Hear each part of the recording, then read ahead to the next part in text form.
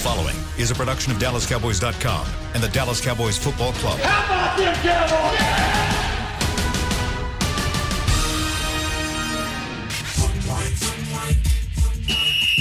Let's go, baby. Are you ready for a break? Yes. Are you ready for a break? Absolutely. Ready for a break?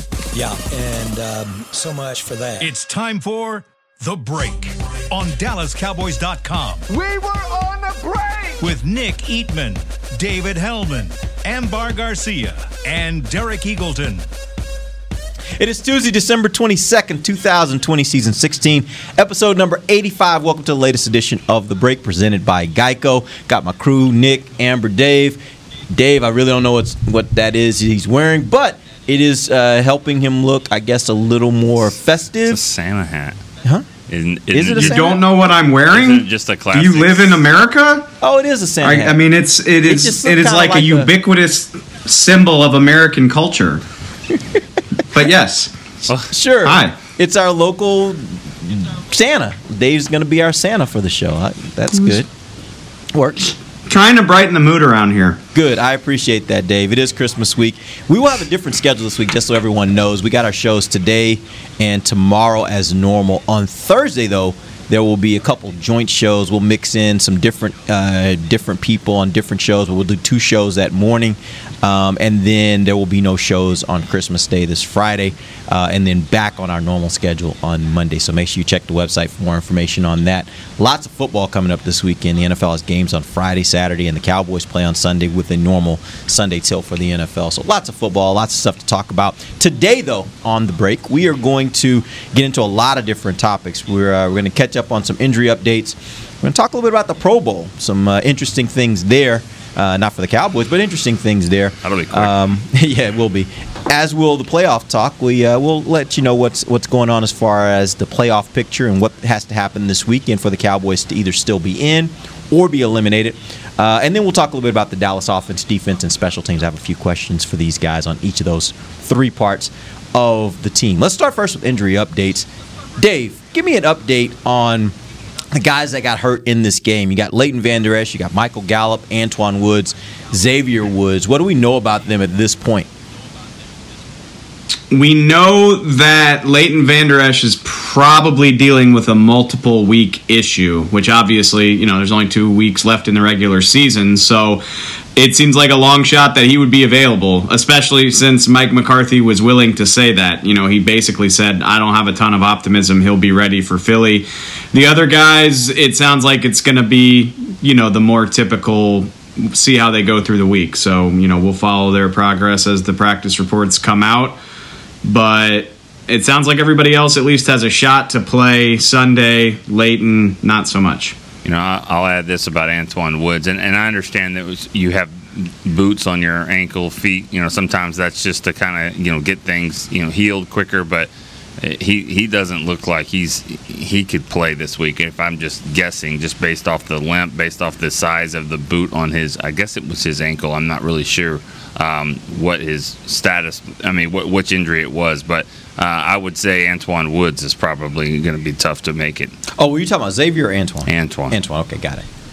All right, let's. Nick, you did mention yesterday, I think it was off the air, you and I were talking a little bit about Ezekiel Elliott. Do we know anything more about kind of how he ended up in the position where he didn't play? Because it seemed like last week there was real optimism that he would play.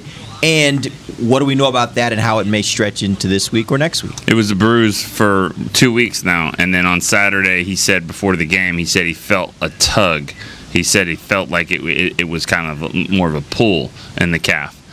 He said, I can do everything. I can play through the bruise and the pain. But when there's like a pull and a strain, I can't be as explosive as I want to be. And that's why they shut it down. He said he's not – for that game. He's not shutting it down for the season, but if this thing persists, that was what Zach Martin had, and so and he didn't come back, and I'm obviously the difference between a calf strain and a calf bruise, and so and with what we saw out of Tony Pollard, I mean, I would just imagine they're not going to rush Zeke back at all. Yeah, we talked a little bit yesterday about this team, and in particular about Tony Pollard, Zeke Elliott. There's a narrative that I've heard, and I've heard it from some people that cover the team here with us for DallasCowboys.com, that kind of rubs me the wrong way, and I wanted to get your opinions on it. I've heard several people mention, well, if you take out the 40-yard run, then he was only averaging 2.3 yards per carry. And my thought is, when you talk about Tony Pollard, that is why you like Tony Pollard, is because he has the ability to make that 40-yard run. He might have that 2.3-yard average throughout most of the game, but when he has that big 40-yard run, he can turn games, and that's what you're not getting from Zeke Elliott. Do you guys find that same – is that the same analysis, or do you buy into the idea that you're not getting enough consistent runs from Tony Pollard, so he may not be as good of an option? I'll start with you, Amber. I'm just honestly getting a little tired of trying to compare these two guys, because they are just two different backs with different type of talent. And the thing is that the real problem here is the O-line. I think that that's the real problem, and that's why neither of these two guys have been able to be as consistent as you would want them to be. And Pollard, and we saw in that game, regardless of those explosive moments that he had, they were having problems trying to run the ball. They still had problem with the running game. So it just comes to the O-line. And Pollard, he's just going to give you something different that Zeke is not going to be able to give you, maybe not anymore. But Zeke, at the same time, is going to provide you other things that Pollard is not going to be able to give you. So I'm just tired of trying to compare these two guys. I think that we should just be happy that the Cowboys have these two backs and hope that they just find a way to utilize them better next year. Dave. Hey, G, if everybody's happy, then we don't have anything to talk about. So I guess we can't have that. I've always hated that idea that, well, if you take away the 80-yard run, he didn't have a great day. Like, well, he went 80 yards. Like, that counts. Right. So I've always hated that. And for that matter, I'm looking at it, right, and like, Zeke's a good player. Like, I always feel self-conscious that people are going to think that I, like, hate Zeke or don't think he's a good player. I do think he's a good player.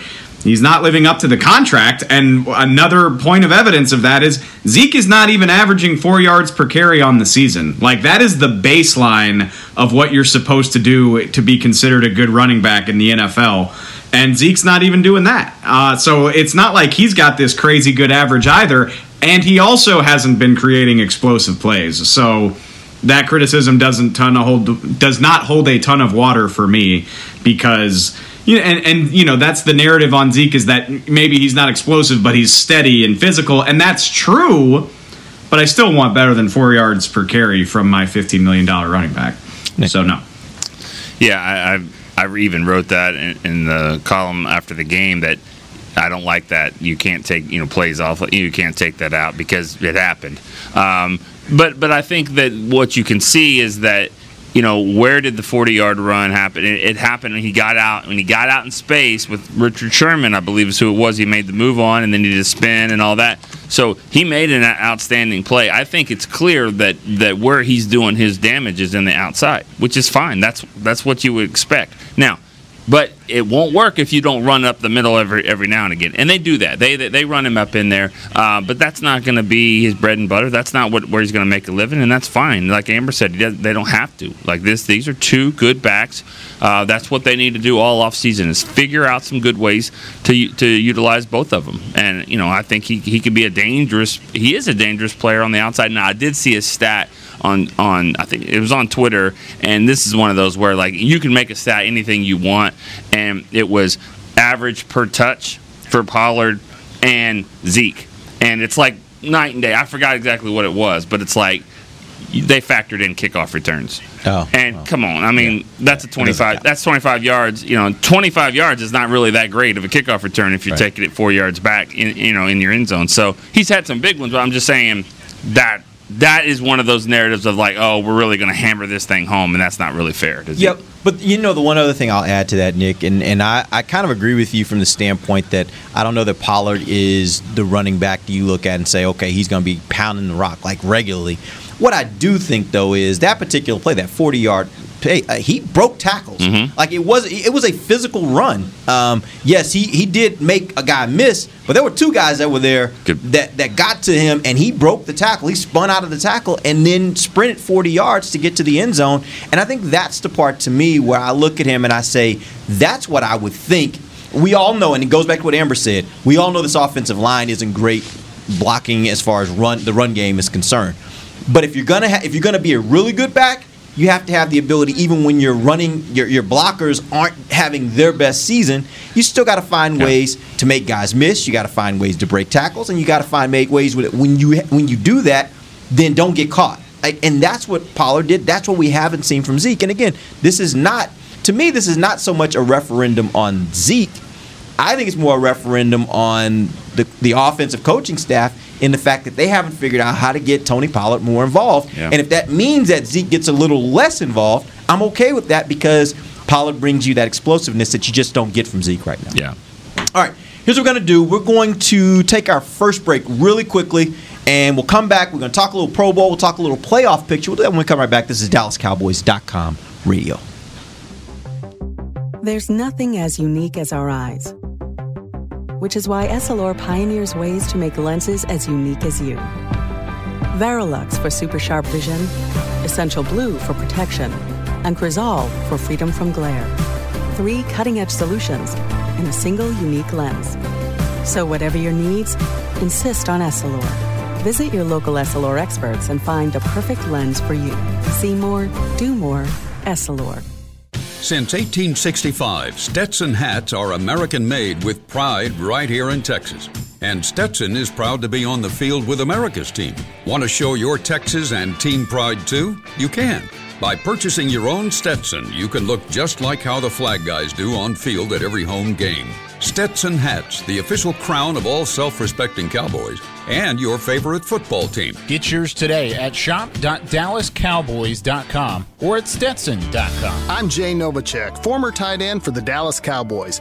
Back in the day, I was the guy who always got the tough yards, and that's why I run with John Deere today. In fact, I have a John Deere 3025E tractor that can handle any yard work I need to do, even the tough yards way out back. So if you have 1 acre or 1,000, John Deere has the equipment that's just right for you. Visit a John Deere dealer today and run with us. We are the official tractor provider of your Dallas Cowboys. Dear, it's 1908. Don't you think we should get electricity? And stop using candles to see at night. It's just electricity lights up the room fast. It's more reliable than candles blowing out, and people seem to love it nationwide. Well, candles are... Dear, did you just run into the wall? Nope.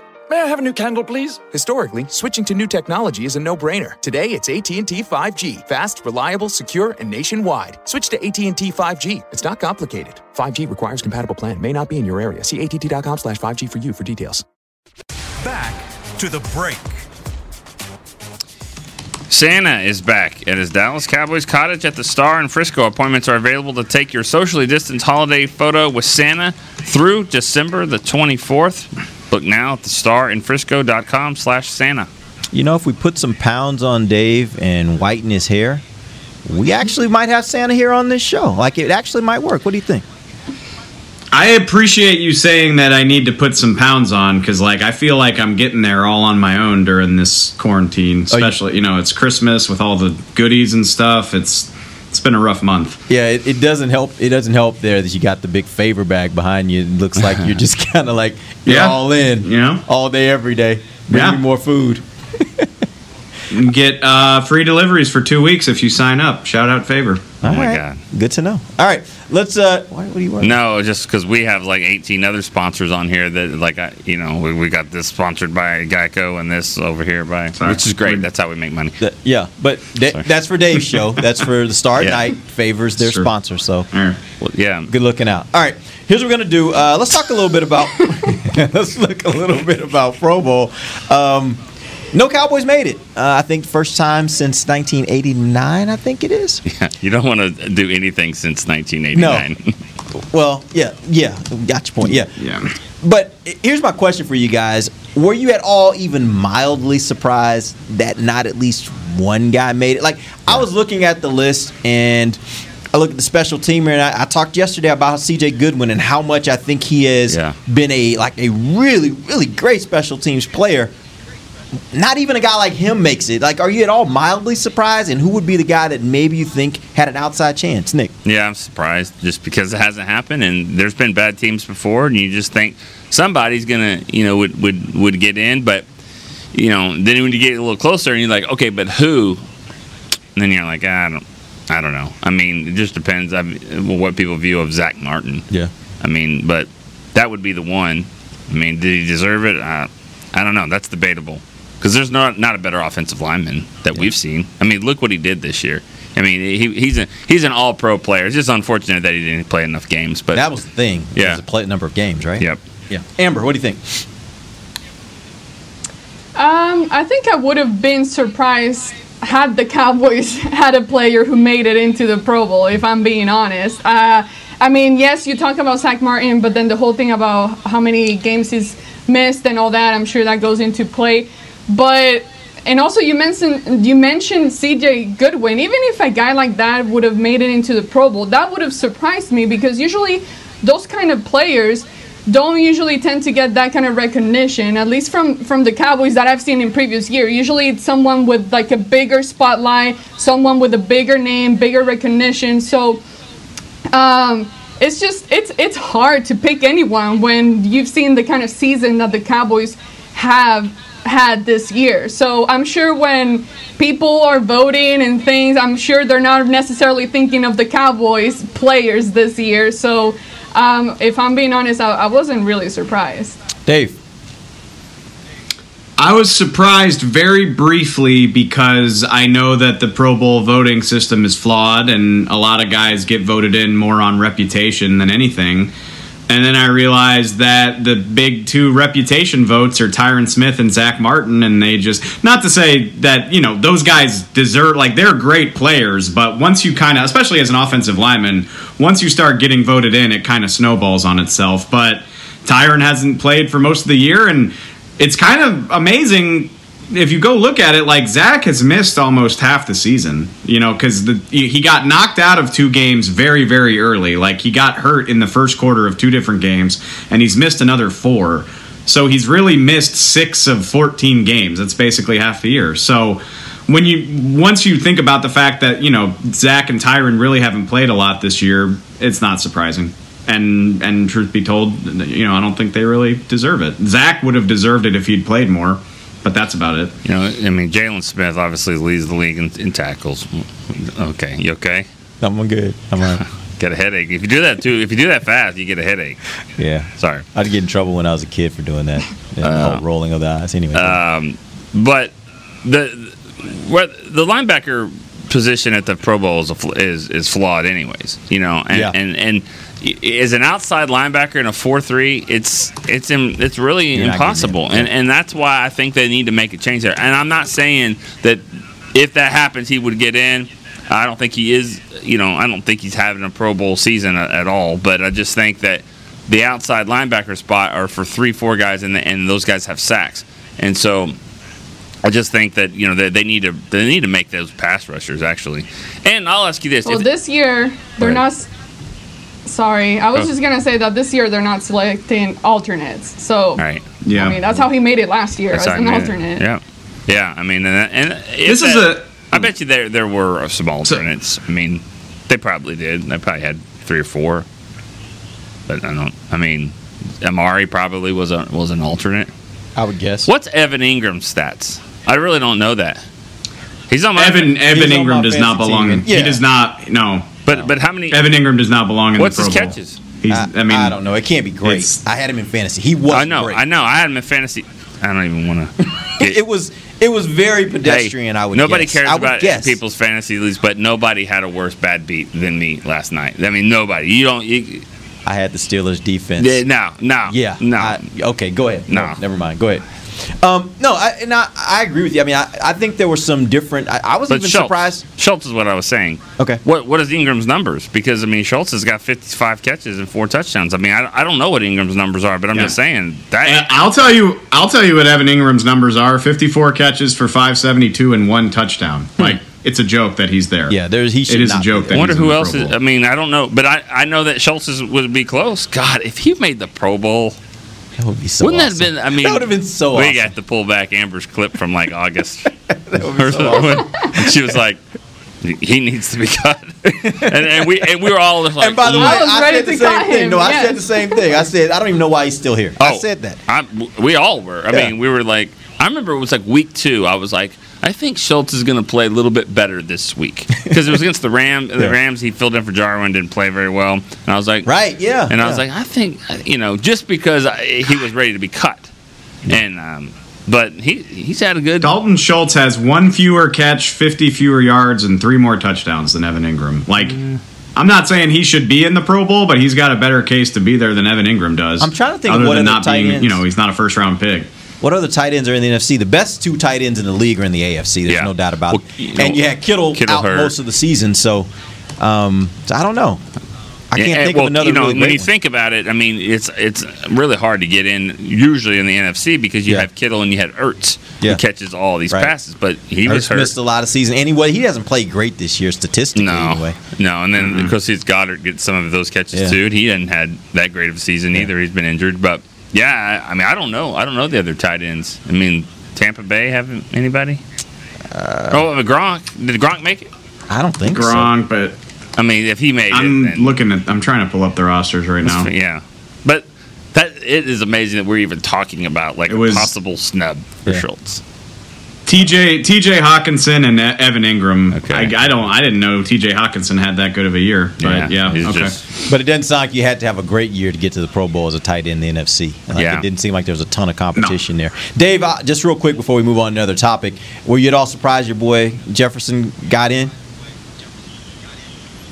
No, I mean he's killing it. He's like, I mean he's been absolutely amazing. He might win Offensive Rookie of the Year as a wide receiver. So no, I wasn't surprised. All right, I was a little bit surprised, and I went to look at his numbers, and that's when I was like, I didn't realize he'd had that good a season with the numbers that he had put up. I thought he was kind of on that cusp. I was thinking like, are there other guys that maybe got snubbed here that maybe had been ahead of him? And I think there may have been one other guy that could have made a claim that maybe they should have been in that spot. But yeah, he was right up there with him. I mean, he's right there in the mix, and I was pretty surprised. He ain't Randy Moss, but he is putting up Moss-like stats. I mean, Randy Moss was so much more talented. Like I don't want to compare him, but his stats are pretty crazy for a rookie wide receiver. There's not a narrative out there. No, I wasn't surprised. Is there a narrative that they should have drafted him over CeeDee Lamb? I haven't heard. I haven't heard that either. He's having a great year. No, I haven't heard it. No, I think the narrative is just that the wide receiver class is as advertised. Right. I mean, for the most part, all of those guys are really kicking butt. I mean, CD was on an insane pace before Dak went down. Jefferson's doing his thing. Ayuk is having a nice season for San Francisco. Judy's been pretty good. Claypool. I think, Ruggs and Rager haven't been great, but there's more to it than that. Pittsburgh. But it looks really good. If he got a good trigger man, he might actually be even better. Yeah, true. Just saying. All right, let's move on. Let's talk a little bit about the playoff picture. Right now, it's very clear for the Dallas Cowboys. They got to win out. Washington has to lose out. Washington will be playing the Carolina Panthers this Sunday, and then they got Philly the final week of the season. Dallas has Philly this week, and the New York Giants next week.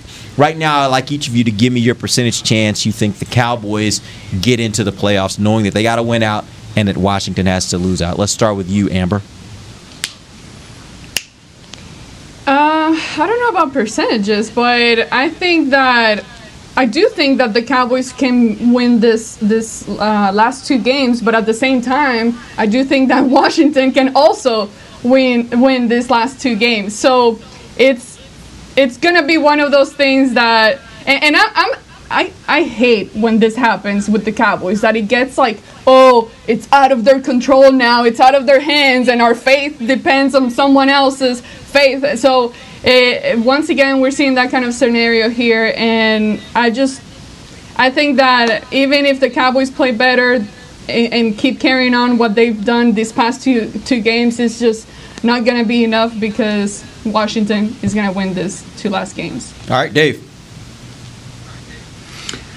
I think, the stats say that the Cowboys have a 5% chance. It feels higher than that to me. I mean, I know, math is not really negotiable, but it just feels more likely than 5%. I still think I would say it's unlikely, though, because, this is a flawed team. You're going, Philly clearly has a spark since they put Jalen Hurts back in the lineup. And then even if it stretches to week 17, again, Washington with that defensive front going against Jalen Hurts. You'd think the Giants probably have Daniel Jones back for the Cowboy game.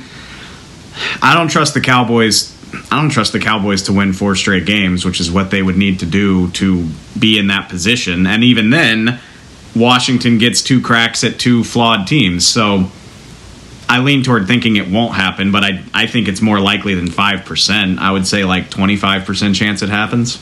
Okay.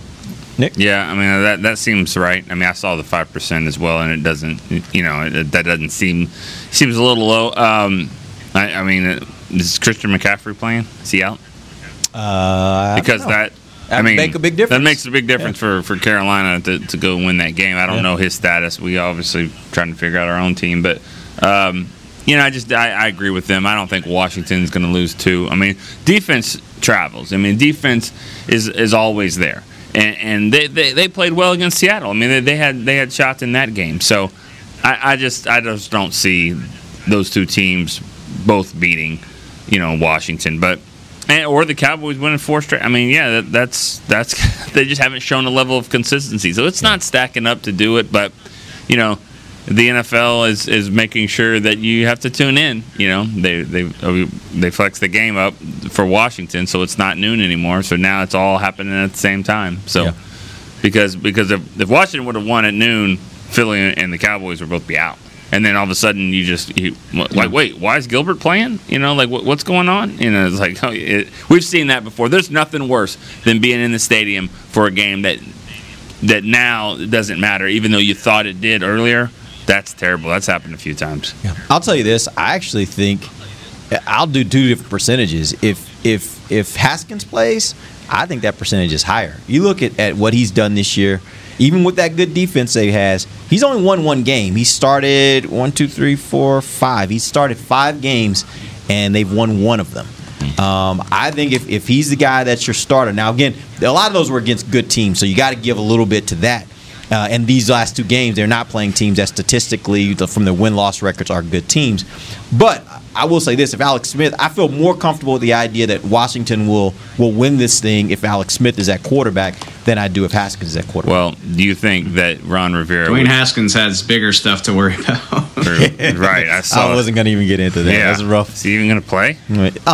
I would guess he just he's apologized. Yeah, he's apologized. For those that don't know, he supposedly was seen in a strip club on Sunday night after their loss with no mask on. So a little bit of drama coming out of that, not protecting his team and those kinds of things. But I don't know the answer to this, but what if that leads to him testing positive for COVID? That's just so unbelievably stupid. Never mind the immaturity, but then also, what are they going to do? What are they going to do if he tests positive for COVID and Alex Smith isn't ready?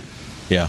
Play Ben DiNucci. That is unfathomably bad decision making. Yeah, no, it definitely was. You can borrow Ben DiNucci, I guess. It definitely was a bad decision, and he's apologized for it. I don't know how he came to the conclusion that he thought it was a good idea in the first place, but he's apologized for it, and you have to keep an eye on it at this point. Maybe where he went to was they test there. Maybe it was clean. They test everybody walking in the door? Maybe. I don't know. You know this? No. How do you know this? I don't. I wouldn't know anything about that. I don't either. I wouldn't know anything about that. I'll talk to one of the beat writers though that covers the Cowboys, and I'll see. I know a couple that might know. See what he thinks. That might know. I was just talking about Ron Rivera. He would love nothing more than to clinch the division against Carolina. You kidding me? Yeah, no doubt. Now he doesn't get to play. Yeah, no doubt. Doesn't matter what how motivated the coach is, but maybe I just don't see it happening. I see them winning this week. Washington winning. Yeah, I honestly, I do believe it's going to be about whoever's playing quarterback. And I think if you're right, if McCaffrey's back, that changes everything because that's their big horse. They get him back for this week, and that changes everything. But why would you play him? I mean, maybe the flip side of that, they don't want Rivera to come in there and get that win, right? True. I mean, it goes both ways, right? That's true. Yeah. So I don't know. We'll see. All right, we're going to take our final break. When we come back, I have a couple questions for these guys. I don't know that we'll get to offense, defense, and special teams, but we will start with one of them and see how far we get, and maybe we'll save some of those other questions for tomorrow. We'll do that when we come back. This is DallasCowboys.com radio. We're back with a tasty treat that's sweeping airwaves and taste buds. It's new Dr. Pepper and Cream Soda. Let's take a listen. Dr. Pepper and Cream Soda's here. A new combo that's music to my ears, okay. Let's play. Cream Soda and Dr. Pepper time. Pour it in a glass of ice. Music to my ears and mouth. New Dr. Pepper and Cream Soda. A delicious duet. There's nothing as unique as our eyes, which is why Essilor pioneers ways to make lenses as unique as you. Verilux for super sharp vision, Essential Blue for protection, and Crizal for freedom from glare. 3 cutting-edge solutions in a single unique lens. So whatever your needs, insist on Essilor. Visit your local Essilor experts and find the perfect lens for you. See more, do more, Essilor. The Cowboys way, where 16 Hall of Famers and 5 championships shows us what success looks like. Where turkey is always the second best part of Thanksgiving Day. Where we are all defined by one single thing, the star. Where we as fans know it's our job to keep the tradition going. Bank of America is proud to be the official bank of the Dallas Cowboys and to support the quest of living life the Cowboys way.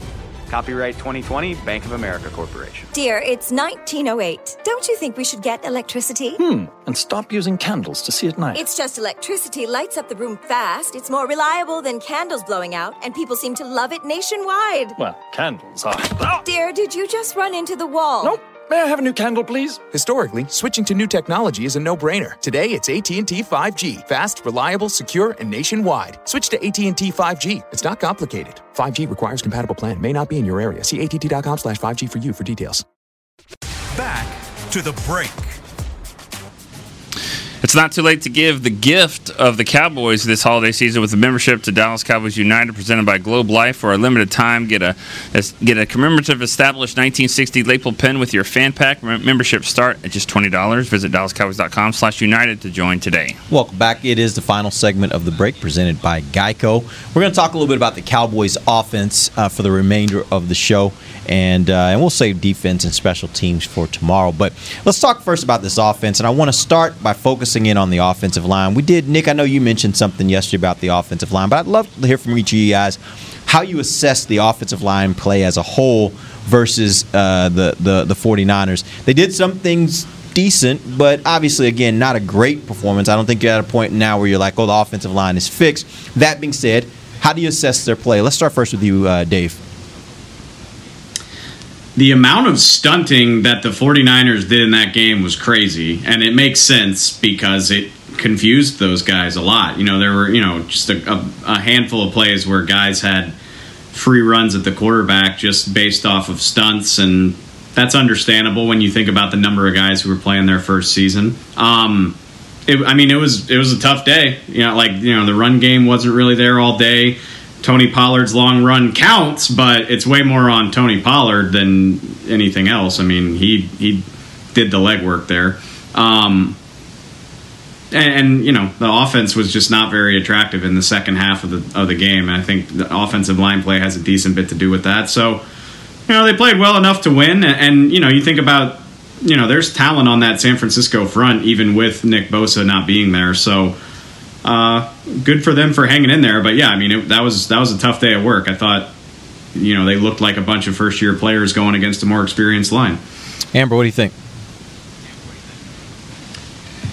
I think that what they're doing right now, with what they have, it's something that can allow you to still get a win, but at the same time, it's not an area where you go in thinking, okay, this is our strong point. We feel confident, secure with this O-line. But it's still, I've seen some improvement week to week, but at the same time, I mean, and yesterday you talked about a specific play that Brandon Knight did that was bad, and there are bad moments here and there, but just overall, I think that we've seen an overall little improvement to where they don't necessarily stand out every single play where you're like, oh my God, this O-line is absolutely terrible. They still do enough to where you can still find yourself getting a win, whether it's even with the passing game, not necessarily with the running game, because that's another story there. But it is what it is right now. I think that they're doing what they can, and I am surprised to say this, but still, he's been making some improvement. I'm not ready to say he's the right kind of starter for you just yet, but to give him credit after receiving so much criticism throughout this whole season, I think it's good that at least at this point of the year, we're finally getting to see some little bit of improvement from him. Nick? Yeah, I mean, I think the line, it was a tough battle Sunday, and they hung in there, and it's not perfect, but I do think that Steele has played better. I mean, Knight. I mean, you're talking about some backups now that if you get through this season and you get to next year and your guys come back, and then you're going to think totally different about your depth, because you're like, well, these guys were starting, and then they weren't that great, but they can start, and they have. And so if 6 through 10 has got a lot of starts on your offensive line, and maybe you don't play 10 guys, but I mean, if your second line is going to be talented, I mean, or experienced, then that's a good thing moving forward. Do you think any of these guys that are on the offensive line have made a strong case for heightened roles next season? Obviously, most of them will not be starters, although I do have one question for you about a starter, and let's start there. Do you think McGovern has done enough to where maybe he could get some consideration for that left guard spot over Connor Williams? We'll start with you, Nick. Well, I mean, he might do that, but he also might spend the summer being a center. One of those Connors could actually be playing center, and maybe they're better than Biadasz or Looney. Really? Well, possibly. Okay. McGovern, that was something that was mentioned from McGovern when he was drafted, that he could play some center. Yeah. So I mean, now Connor, McCarthy said he had his best game, Connor Williams, so that's good. I mean, competition, but I'm just saying that might be something that you look at to see if can one of these guys play center, and if so, can they be better than Biadasz? Yep. So it's a good problem to have. Dave? I think Tyler Biadasz will be the starting center next year, and I'm sure whether it's Connor McGovern splitting time or they sign, maybe they bring Joe Looney back, but I mean, he played well. I think I thought it was interesting. Kellen Moore said last night. Kellen Moore, which he's not the head coach, but he basically was like, we really feel good about Tyler, but we're going to stick with Joe Looney. And I think that's because of the continuity, finally having a chance to start the same 5 guys for a while. But I still, I was so impressed with Tyler Biadasz, and again, follow the money, the cheap 4th-round draft pick who's got 3 years left on his deal. So I would say he's the prohibitive favorite to start. I think, we keep trying to take Connor Williams' job away, and he just keeps getting more snaps. He's the only member of this line that's played all year. That's invaluable. He's going to get 1,000 snaps at left guard, and he's had to do it with lesser players. So stands to reason he would probably look better if he gets to go back to playing with Tyron Smith. So we keep trying to take his job, and I'm going to stop assuming it'll happen. So Tyler Biadasz, yes, but I would be surprised if anybody else claims a starting job if we can assume that Tyron and Lyle will be back next year, which I hope so. I hope that's the case. Amber. I'm still fixated on the idea of wanting to see Connor Williams move to tackle and give that position a try. Now, every time, if you look at that scenario, I find it hard to actually imagine that the Cowboys would do this, because then that would mean you would be giving a starting job to McGovern, a younger guy, and take away a veteran guy and you put him as a backup essentially to whatever tackle, because you're assuming that you're going to have Lyle Collins and Tyron Smith back in the lineup. So it's hard to imagine that a scenario like that where they take a starter like Connor Williams and just move him as a backup.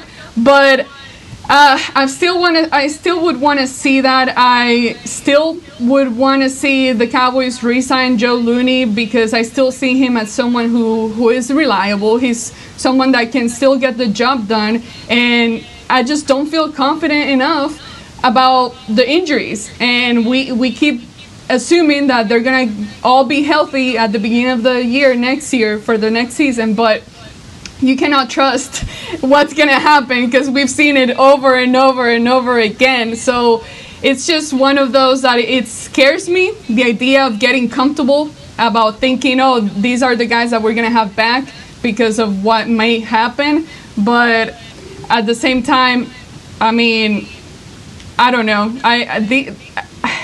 That's a tough one, Derek, because it's like you can see it going very, very good, but at the same time, you gotten a taste of what this year can look like. And me, I want to see a successful running game. We keep talking about Dak Prescott coming back and all these wide receivers and all that, but I need a good running game. And so, therefore, I need a good O-line that has good backups in case any of these injuries reoccur again. All right, let's flip over to the wide receiver position. We talked a little bit about it yesterday. We didn't actually get into the subject, though, of Noah Brown and how they're really using the wide receivers from the standpoint of number of times they got them on the field, for how many snaps they're getting, in addition to how many targets they're getting. Yesterday, Sunday in that game, Noah Brown gets 6 targets and only 1 reception. Amari Cooper, on the other hand, has 3 targets and 2 receptions. My question for you guys is it normal? Is this a normal way to rotate receivers, particularly your primary targets, and particularly in situations of the game where they are critical, third downs, where you don't have your best receivers on the field? You're opting to have, and this is not about Noah Brown, but just you don't have your best players on the field, and you're certainly not targeting your best players to try to give them opportunities to be able to make plays. Let's start first with you, Dave. I will let me preface by saying this, because I think there's two different ideas here. I hate the idea that like everybody on the offense has to have a big day for it to be a successful day. I think fantasy football has warped people's brains. Where there's only one football, and oh, by the way, you have a backup offensive line and a backup quarterback. If CeeDee Lamb is having a great day, that might not mean Michael Gallup or Amari Cooper is going to have this huge day. And that's okay, especially if you win the football game. Now, what I don't like is that Noah Brown is a focal point of this offense when Amari Cooper's not. Like, if Amari Cooper is quiet because everybody else is balling out, that's A-okay. If Amari Cooper's not getting targeted because they're making this crazy concerted effort to get the ball to Noah Brown, I do not understand that. And I love Noah Brown. I've been one of the few people, I feel like I've backed his entire career. I wanted him on the team when nobody did. But that doesn't mean I want him getting 6 targets in a game where Amari Cooper goes by the wayside. Like, I don't get it. No, I don't think it's normal the way they rotate these receivers, where any one of the big 3 might be out of the game for a prolonged period of time. And I know Michael Gallup got hurt in this game, so maybe that's part of it. But no, I thought it was bizarre. Kellen Moore was kind of asked about it yesterday, and he was like, well, it stands to reason you want to go with the favorable matchup. Well, can't the favorable matchup be CeeDee Lamb then? Right. Just Noah Brown's, Noah Brown 6 targets. And it certainly seemed like a lot of those were like a concerted effort, like this is a Noah Brown play. And it baffled me. So Amari Cooper doesn't have to be great every week if the offense is still good. But I still thought that was really perplexing. I didn't get it. Amber. No, I agree with everything that Dave said. It didn't make any sense to me. And I don't know if it's just my own memory or what, but I feel that not just in that game, just in general throughout the whole season, this is a year where I feel that Amari Cooper has been very forgettable. Like, there's nothing that necessarily stands out in my head when I think about the passing game and him. And I feel that I don't know why. I would want the Cowboys to utilize him a lot more. And I know you got CeeDee Lamb, and he's been a great player. I mean, he's made some amazing catches, but at the same time, I mean, why not use all your best wide receivers? And it's not a matter of just one game specific. I just think that that's how I see it throughout the season as a whole. So in this game specifically, I have no idea why the Cowboys can't even speak now, chose to target Noah Brown so many times instead of other receivers. Yeah, I don't know what Noah Brown gives you. You know, he's a physical guy that can be a blocker. And I don't know if I said this on this show or somewhere else, but I just... said it on your radio here, I think. There's one particular play where it was just like you ran a bubble screen to Noah Brown for Cooper to block. I mean, Cooper's not a blocker, and Noah Brown's not really a playmaker like that. He can block. I mean, flip it. Like, you know. Yeah, I did say it on there because I said Emmett. You know, I thought that was funny. Yeah, Emmett never blocked for Moose. Like, well, why do you have to flip this around like that? So, you know, he just doesn't seem like a guy that's going to go up and just make a great catch in a contested play. He's just your fourth or fifth receiver, big body guy, can block some for you on the running game, maybe play some special teams. Yeah, I didn't get that either. Yeah, it's a bit baffling, and especially when you see the number of targets that Amari Cooper got, you would think the reason why Amari Cooper is making the money that he's making is because he is an appreciably better wide receiver. Yeah. So to me, it seems like in critical situations of the game, I want my best wide receiver on the field. And if he's not your best wide receiver, then don't pay him. But if he's that guy, he needs to be on the field in those critical situations. Then you need to make a concerted. If you're going to make a concerted effort to get anybody the ball, make a concerted effort to get him the ball. Because I'll tell you this, if Noah Brown was a good matchup for them, I guarantee you in the exact same situation, you replace Noah Brown with Amari Cooper. Amari Cooper's an even better matchup, right? So give him more opportunities, in my opinion. I didn't get that. That was completely baffling to me. What do you got, Dave? I just want to, maybe I have a soft spot for Amari Cooper because I like the guy, and I do. But I don't want to dog him too much. Like, I think it's actually amazing. Amari Cooper is probably going to set a career high for catches, and if he has, he's 50 yards away from 1,000. So I would like, as long as he doesn't have two more games like Sundays, he should hit that mark. And to do that in a year where he's had to play with four quarterbacks and hasn't had his starting quarterback since early October, I think he's had a really nice season. And, I think Amber's got a point. He hasn't had any of these crazy 200-yard days where he just took over a game like we've seen him do. But I think he's had a remarkably productive season for the cast that he has been forced to work with.